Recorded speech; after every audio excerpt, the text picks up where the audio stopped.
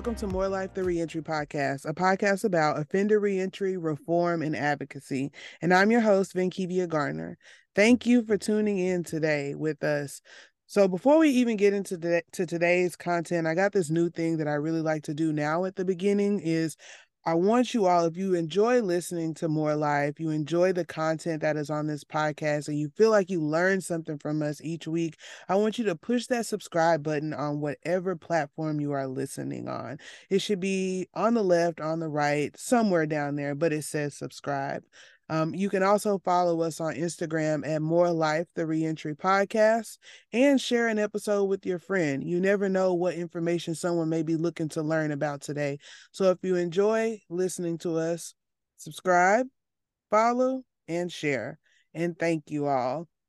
So for today's episode, we are going to be talking about one of, if you know about reentry, one of the things that they talk about is really the most critical for successful reentry, and that's employment.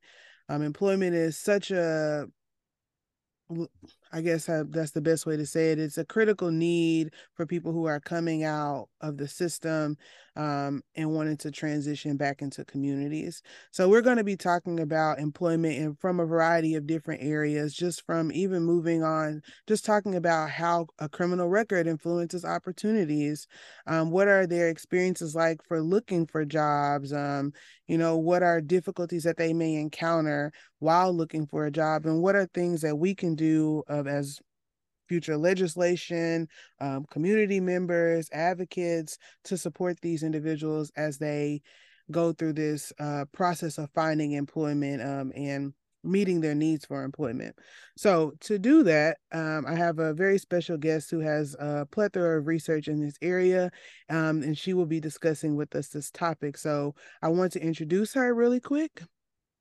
So Dr. Naomi Sugie is an associate professor in the Criminology, Law, and Society Department and co-director of the Center for Population Inequality and Policy at the University of California. And I always say this wrong, but Irvine? Irvine. There we go, Irvine. She studies punishment and inequality, including barriers to reentry from incarceration and consequences of criminal legal contact for employment, health, and political participation. She has a PhD in sociology and social policy, as well as a specialization in, how did I say this word wrong? As well as a specialization in demography from Princeton University. So Dr. Sugie, we're so glad to have you on to discuss the topic that we have today. Yeah, thanks. I'm really excited to be here. Well, look, I'm excited to have you here to talk about this. Like, this is an area, if people don't know anything about reentry, one thing that always is said as a challenge is employment. And so that's what we're going to be diving into today. But before we even get to our content, like how we always start our episodes off is just wanting to know a little bit more about how you became interested in the research that you are doing or just working with justice involved populations. Yeah, so basically when I finished college, I started working in New York City at a organization that provided housing to families who were homeless in New York City. And I worked there for several years and realized as I was talking with the families, seeing their experiences, hearing their stories, that pretty much they all had criminal records in their past. And that was a barrier to everything. And for some of them decades later, that record was still impacting their lives to the point where they were in these homeless shelters, with their families, with their kids. And that really motivated me to try to understand criminal record stigma, to understand these barriers. And at the time, as a pretty naive younger person, I thought, well, that's that can be maybe more solvable than homelessness. Maybe figuring out policies around criminal record, stigma, screening, that seems really concrete, really tangible. Maybe we can all come together and reform some of those policies. And then, almost 20 years later, here I am still studying criminal record stigma and screening and policies. Yeah, it's, everything is, as you learn more, it becomes more of a challenge. I'll just say that. That is definitely true. It gets a little more complicated than what you we may have intended that it would be. But I do think like what you're saying is such a I relate to it in a way because I think as I got older, um, I started to recognize some of the common factors between the people in my neighborhood, the people in my community, um, and kind of where some of the dysfunction may have been rooting from. And incarceration, this person's family member was incarcerated, so that put them in this situation. This impacted them in this way because of incarceration or because of they had a criminal record to where their family member couldn't go get employment.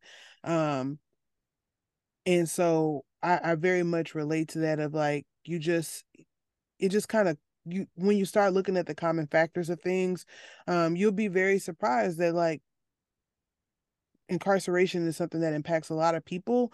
And I always think about when people share their stories with me about how they got involved, I always think about that statistic of 1 in 4. 1 in 4 people have a criminal record. Um, and this just goes to tell you like our stories here of like that's a common factor for a lot of families. And it's a sad thing to see because it is so stifling and it does cause a lot of pain for people as far as of their life. But I do appreciate you for sharing that with me.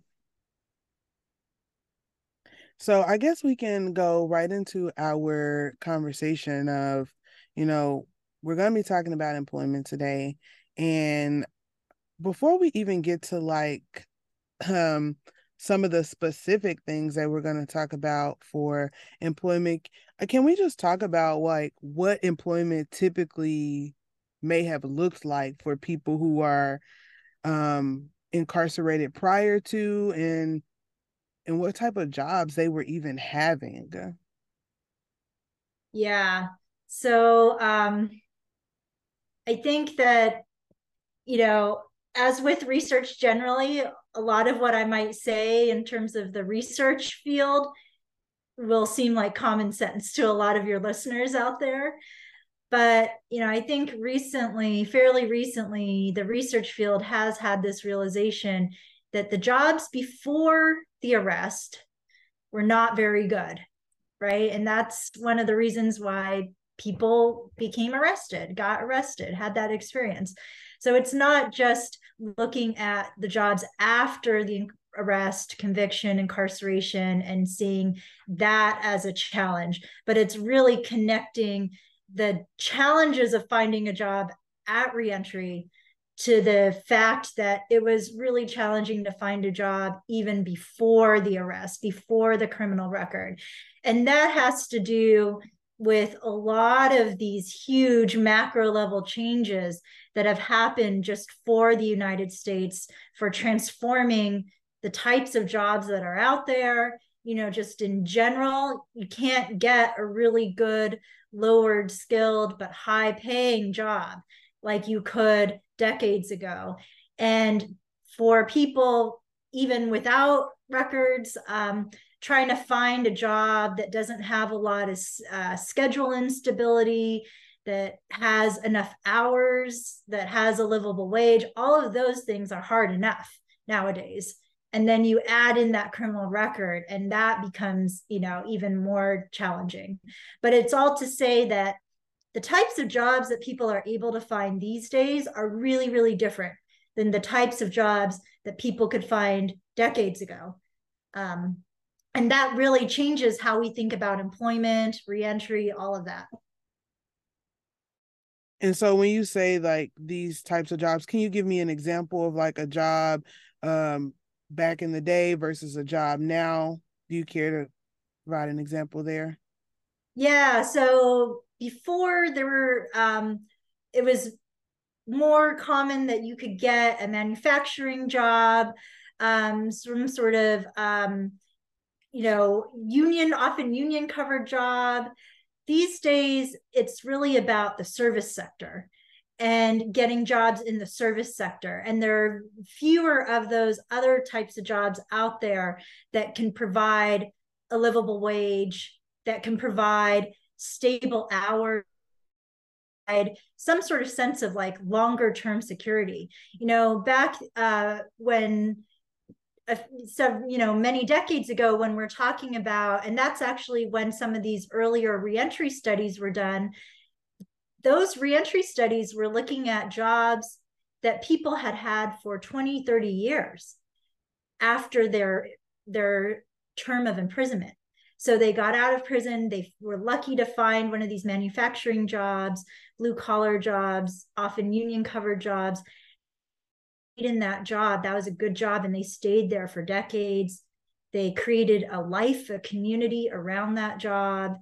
And that sort of idea, and we know from those studies back then that that job meant something really, that was core to preventing recidivism for that person, because it was such a great job. It connected them to lots of other really good coworkers and stability. These days, it's hard to even imagine that type of job being available for people. And when we're talking about good job these days, we're talking about maybe some sort of stability, but on week to week, what hours you're going to get. And so the lack of stability, the lack of a good wage is just really different from before. Yeah, that makes a lot of sense. Like you said, not even talking from a perspective of people having a criminal record, it's hard enough to find a job because employment just in this day and age, the wages don't necessarily line up with the work. Um, you know, People not necessarily wanting to work or wanting to go into business routes.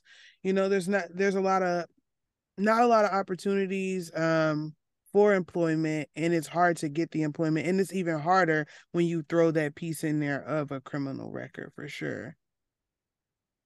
And and so a lot of these people, they end up working low wage jobs prior to incarceration, and they go into incarceration, and um then there's just this big gap in employment depending on how long they were incarcerated. And then when they come out, they're expected to find employment and maintain these kind of stable jobs.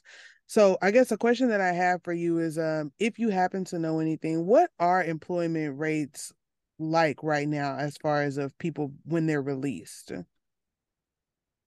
Yeah, that's actually a really tricky question, Mm-hmm. because there are studies that look at, if you have any formal labor market job in the first 3 months, first 6 months, first year. And actually, off the top of my head, I do not know what those rates are, unfortunately. But I'll say that the problem with those sorts of studies is that you work one day, you work 1 week, and you're considered employed. And that is not a really good metric of employment after release, because of all this instability, because of the, kind of cycling through jobs, because of the fact that you may get hired on probationary status at a good job, maybe, at a warehouse or something like that. But then after 3 months, you get let go after that probation period. So actually, the way that we measure employment in these sort of big studies, looking at rates of employment after release, it doesn't really capture the true experience of employment in people's lives when they're moving through jobs, kind of they have a few days of work, but then they're let go when that background check comes back, that sort of thing. Yeah, that makes a lot of sense of especially, and that's something I don't know about research of, how what we're using or how we're operationalizing these terms of counting employment, the metrics that we use. That's something that's very new to me for sure. And I imagine that it doesn't capture that full experience. And I know that you've done some work in this area to kind of give us a better idea of what these experiences are like for people when they're trying to go out for the job search and, different barriers. Do you care to expand on that and what those experiences are like?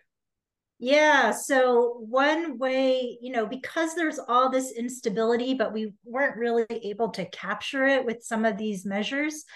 What I did in a study was I actually provided people coming out of prison in Newark, New Jersey, smartphones. And so, this was back many years ago, actually, back in 2012 or 2013. But I gave them smartphones and I asked them about their job search and employment every day for 3 months.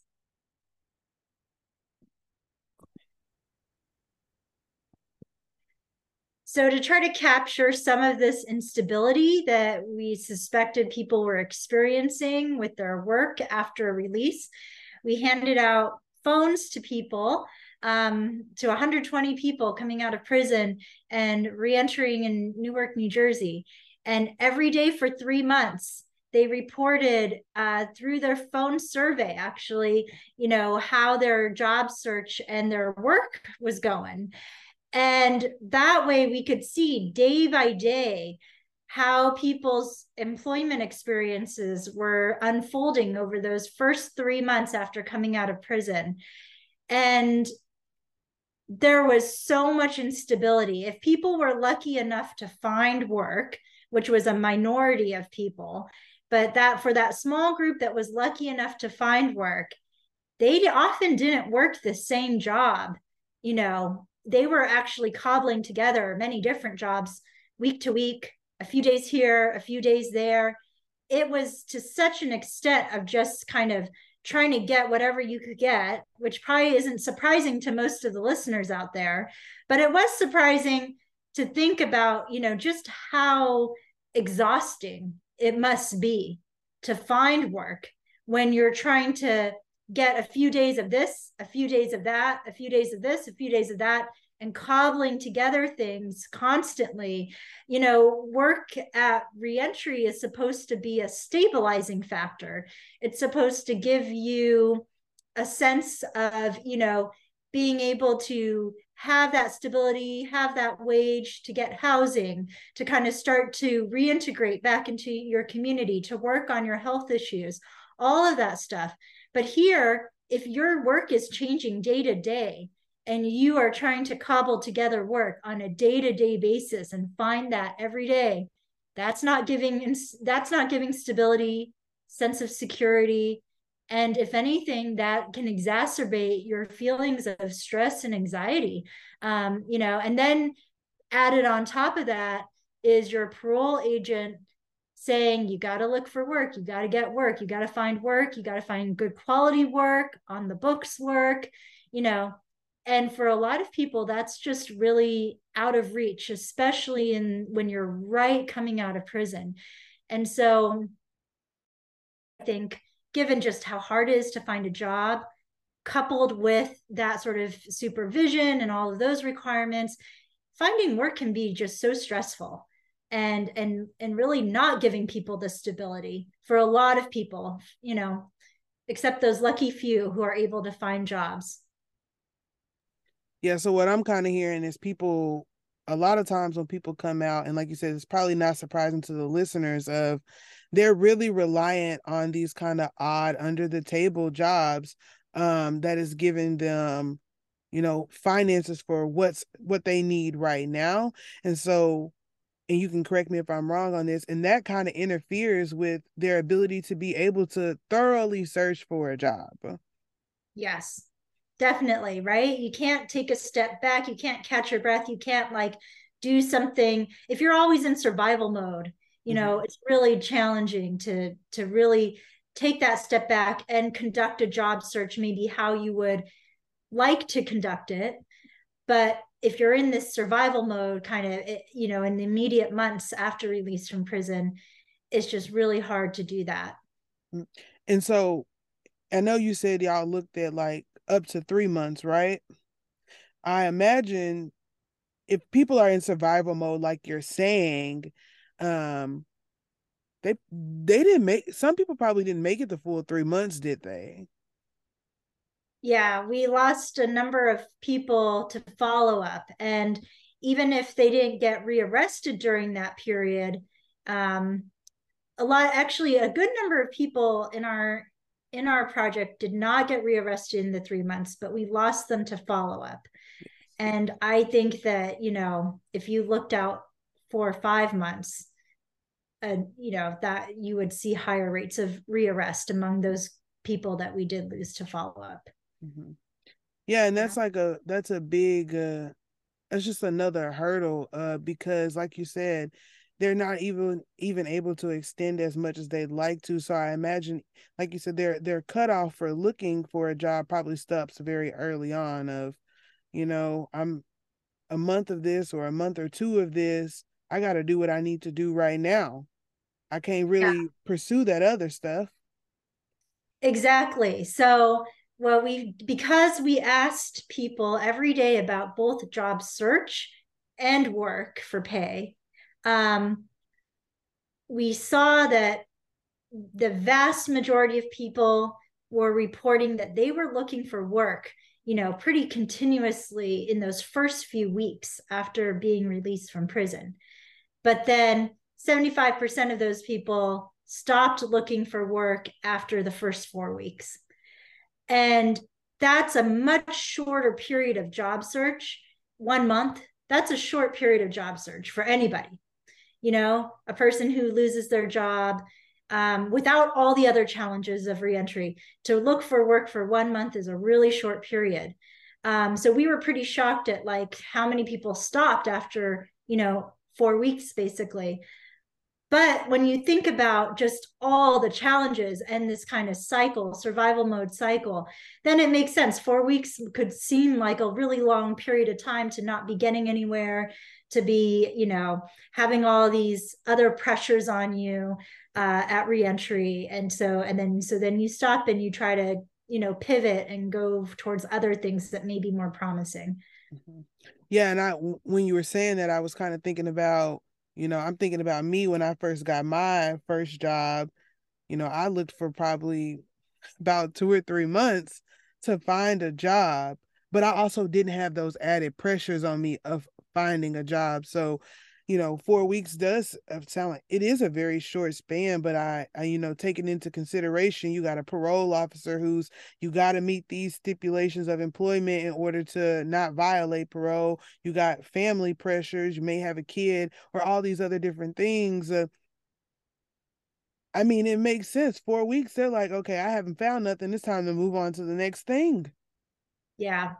And it's really, you know, people are really aware for good reason Mm-hmm. that record on their background, um, that's really a huge barrier, Mm-hmm. and so it's really really hard to find a job even without the record, but then when you add that record in, it can be very very very challenging. Mm-hmm. Yeah, and I know also that, just I'm thinking kind of like if these are the jobs that they are pursuing, kind of like under the table jobs, and they don't have that solid formal record of employment, that hurts them even further down the line of because it's still you may have skill sets, but on paper, resume, it's not there because there's just this gap in employment. And so it just seems like what's that domino effect of like things just keep falling, or it doesn't help them. Yeah. Yeah. It's definitely like all of these factors coming together, Mm-hmm. not just the criminal record, but the criminal record and the time out of the labor market because of the incarceration, and maybe time out of the labor market even before that, that precipitated the incarceration. And then just all the challenges that people have more generally finding work. Mm-hmm. Yeah, and so there's definitely negative effects to, this type of, pursuit of work. Um, and we definitely see that their search stops a little bit sooner than maybe somebody who doesn't have a criminal record because they don't have those pressures. I guess, is there any more insights that you have about what their daily search of works looks like? I don't know if they were looking for certain type of jobs or anything else that you may have there. Yeah, so there were a few other interesting things. One thing was that there were a minority of people, it was like 10, 11% of our sample, who were older people, 45 and older, who were consistently looking for work the whole 3 months. They rarely found a day of work, but they were consistently most days, over that entire 3 month period. And so I think for us, it really showed that, there is this really important relationship between age, crime, recidivism, all of this. And for that older group of people, for whatever reasons that they had, and maybe they had better family support or whatever, but they were really looking for work that whole 3 months. So they were the exception to what I said before.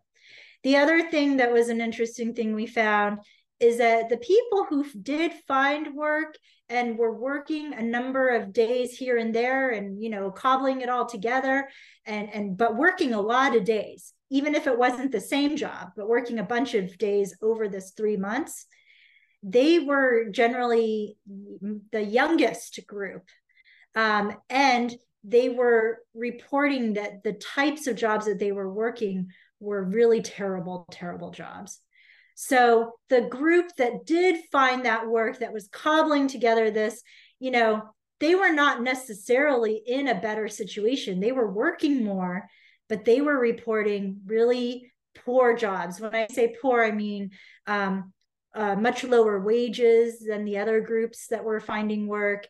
Even if they were finding work here and there, they reported that they weren't as safe, that they really were dissatisfied with their work, so they were not necessarily the better off group, even though they did find work more consistently.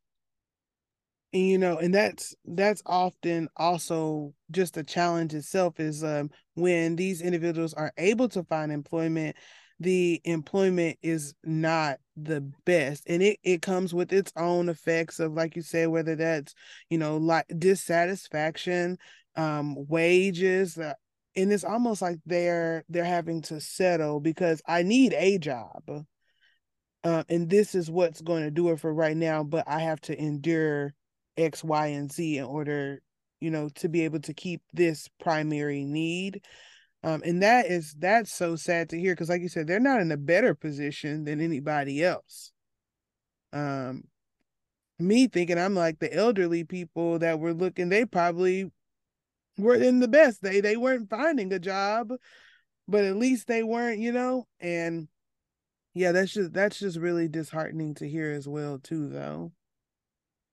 Yeah, it really drove home just how challenging it can be in those first immediate months after prison. Mm-hmm.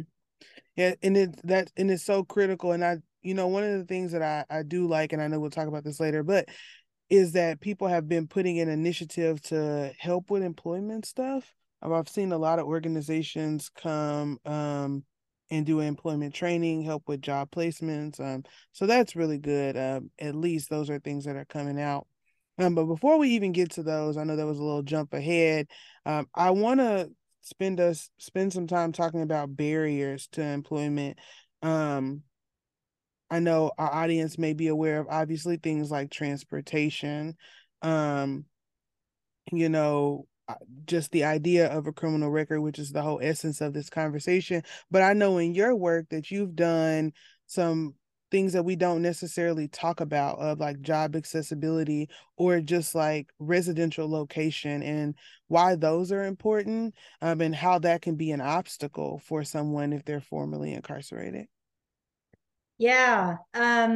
We did some work looking at this idea of spatial mismatch, which is basically the idea that where people live is often pretty far from where a lot of the relevant jobs are. And so not only is the transportation, just the cost of transportation, getting transportation, that's challenging. But then if it's a really long distance that you have to travel between where you live and where those relevant jobs are, then that just, makes those costs even higher across time, money, all of that. And what we did was we were able to look at where these jobs are located, what we call job clusters.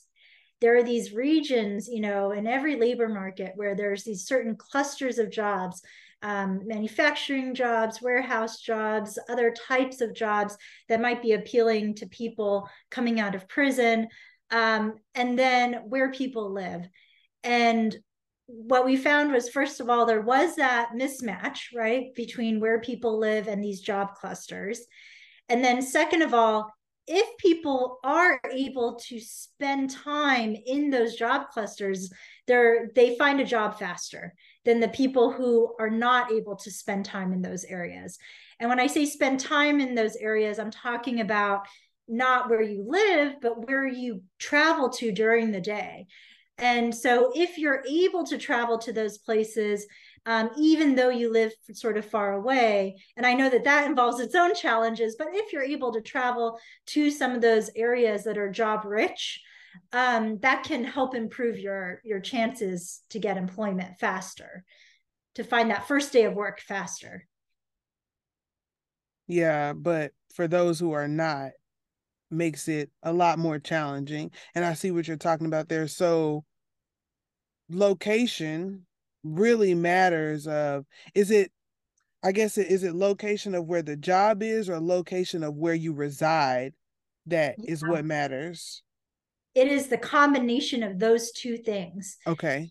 So, it might be really hard. The policy implication here is that we just need to, when we're thinking about investment and reentry, we got to invest in making those transportation issues less challenging, giving people more transportation vouchers, helping them get transportation, improving those sorts of things, because maybe it's too difficult to change where a job cluster is or where people are able to get housing, but then maybe you can subsidize and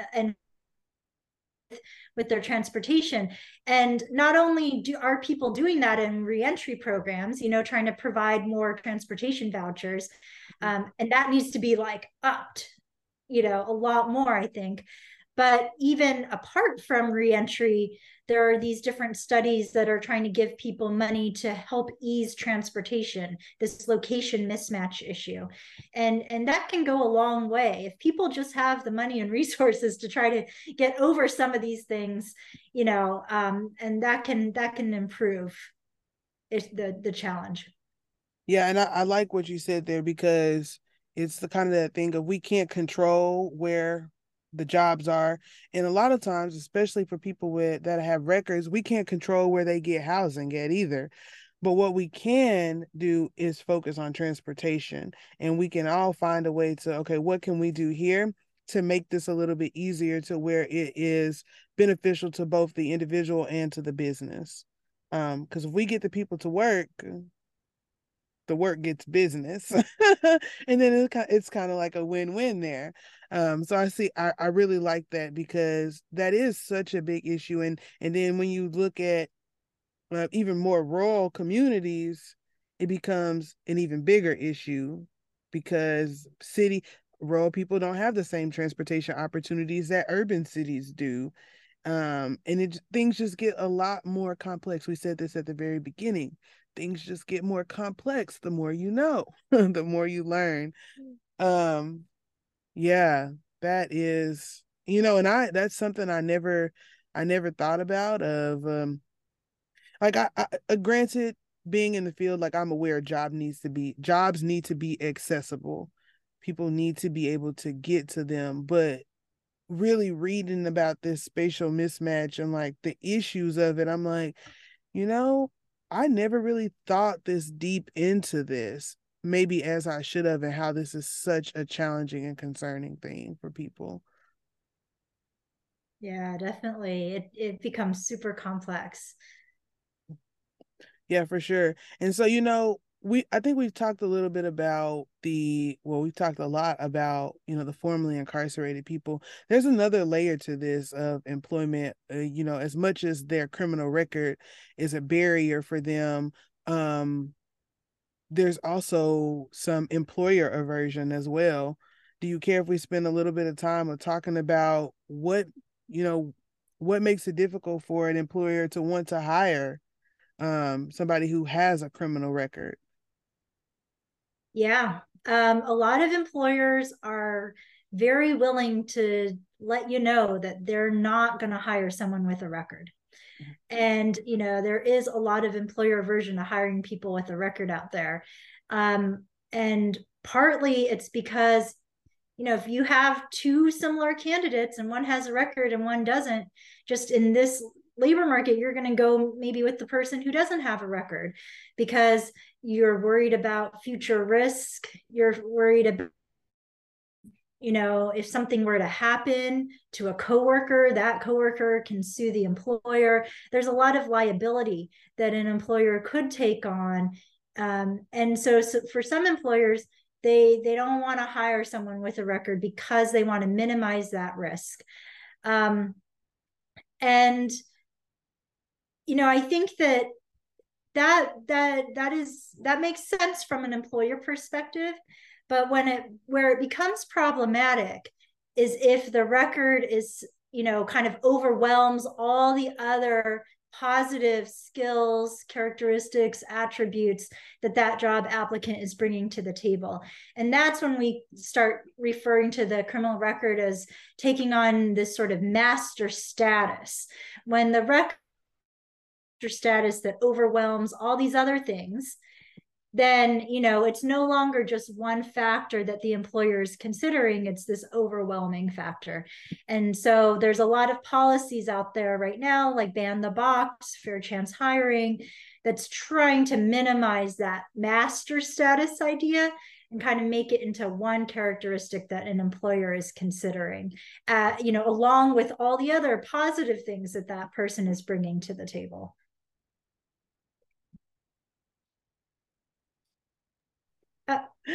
Yes, and I'm glad you said that. We actually have an episode on master status. So if you all have not caught that episode and you just need a reminder of what that master status is, please go listen to that episode. Really great episode, and I'll make sure I put it in the description box as well. But just a little commercial break there. But no, honestly though, that is what happens, is that stigma of this kind of like felony conviction starts to what is the word that I'm looking for? I guess it doesn't really matter. It starts to cloud all the other, positive things that this person may bring to the table, the skill set that they may have. And that becomes the central focus of, well, I don't want to hire this person because of this, despite the fact that they have skills in this, and the third. They've made these efforts to, turn their life around, and people they don't really get past that checkbox sometimes to even be able to explain that. But there are efforts, like you said, ban the box, the fair chance hiring initiative. They've all made efforts to support these individuals and help make the process a little bit easier, to where they can at least get to the interview, because that was also a big issue. That's right. That's right. And that's the intent of those sorts of policies, is to be able to get past that initial job application checkbox. Let's remove that checkbox off of that job application so people can get their foot just to that next stage, to that interview stage, and they can explain the record. They can talk about it in their own terms. They can talk about all the other things that they bring to the job position apart from the record.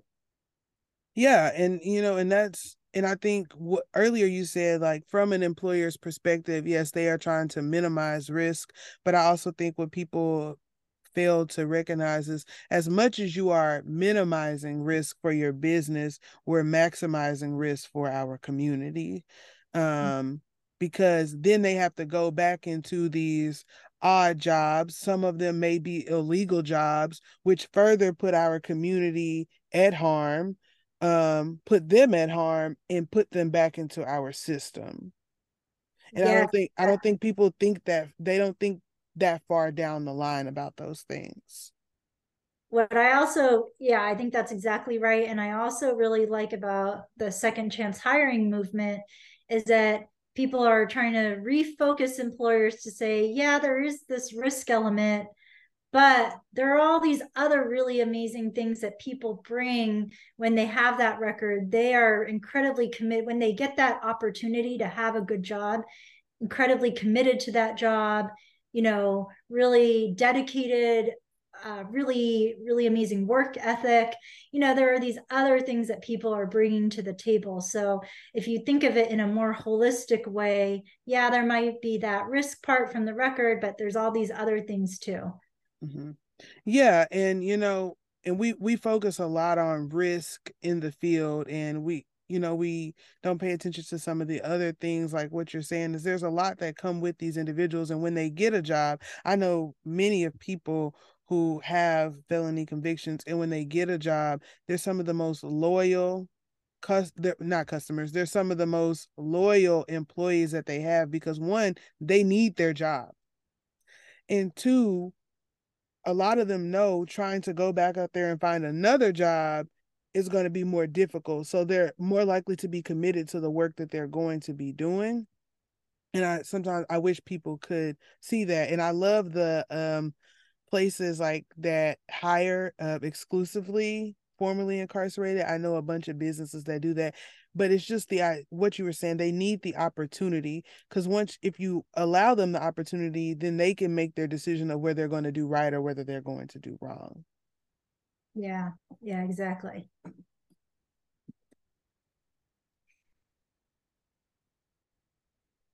So I know we've kind of made our way through the conversation of talking about barriers. We've talked about um, employer aversion. We've talked about, what their kind of daily search looks like. And I think it comes down to this next question of what recommendations or suggestions or considerations would you have or based off your research to better support these individuals to find employment and give them that opportunity? Yeah, there's a few things. So, number one, I think that going back to what we talked about at the beginning, the jobs in the country, just generally, regardless of whether or not you have a record, are so anything we can do to strengthen these primarily service sector jobs, but just lower wage, lower skilled jobs, anything we can do to strengthen those jobs across the board is going to help people who have records as well as others who don't. And I think, that's an important point just to put out there. In terms of people who have the record and are looking for work, I will say that I am a supporter of ban the box and fair chance hiring. And in academia, that's actually quite a controversial statement to say because there's a lot of debate about the effectiveness of those laws. And I think that those laws are important to keep promoting and to actually make sure that they are better resourced to actually have the teeth to go after employers who are violating those laws. Right now, we're passing ban the box fair chance laws without the capability to enforce those laws. So that's the thing I would say about, a lot of people say, well, those laws are not working. They're not, employers are still violating those laws, et cetera, et cetera. I don't think that's a problem with the law itself. I think it's really a problem with how we enforce the law.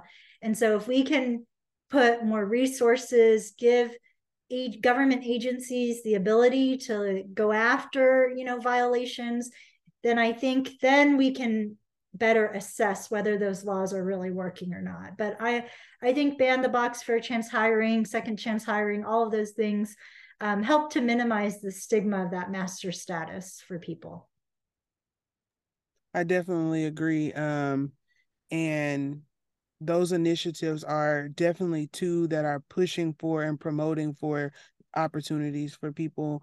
And we just, like you said, we have to enforce them appropriately in the correct way for them to be sufficient and to work in their intended way.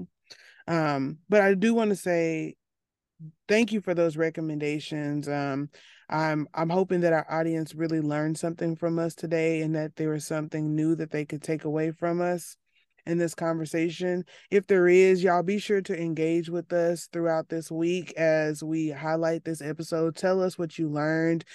Give us your critical thoughts on our conversation. If there's any information that you want to learn about employment and reentry, I'll make sure that I put it in the subscription box.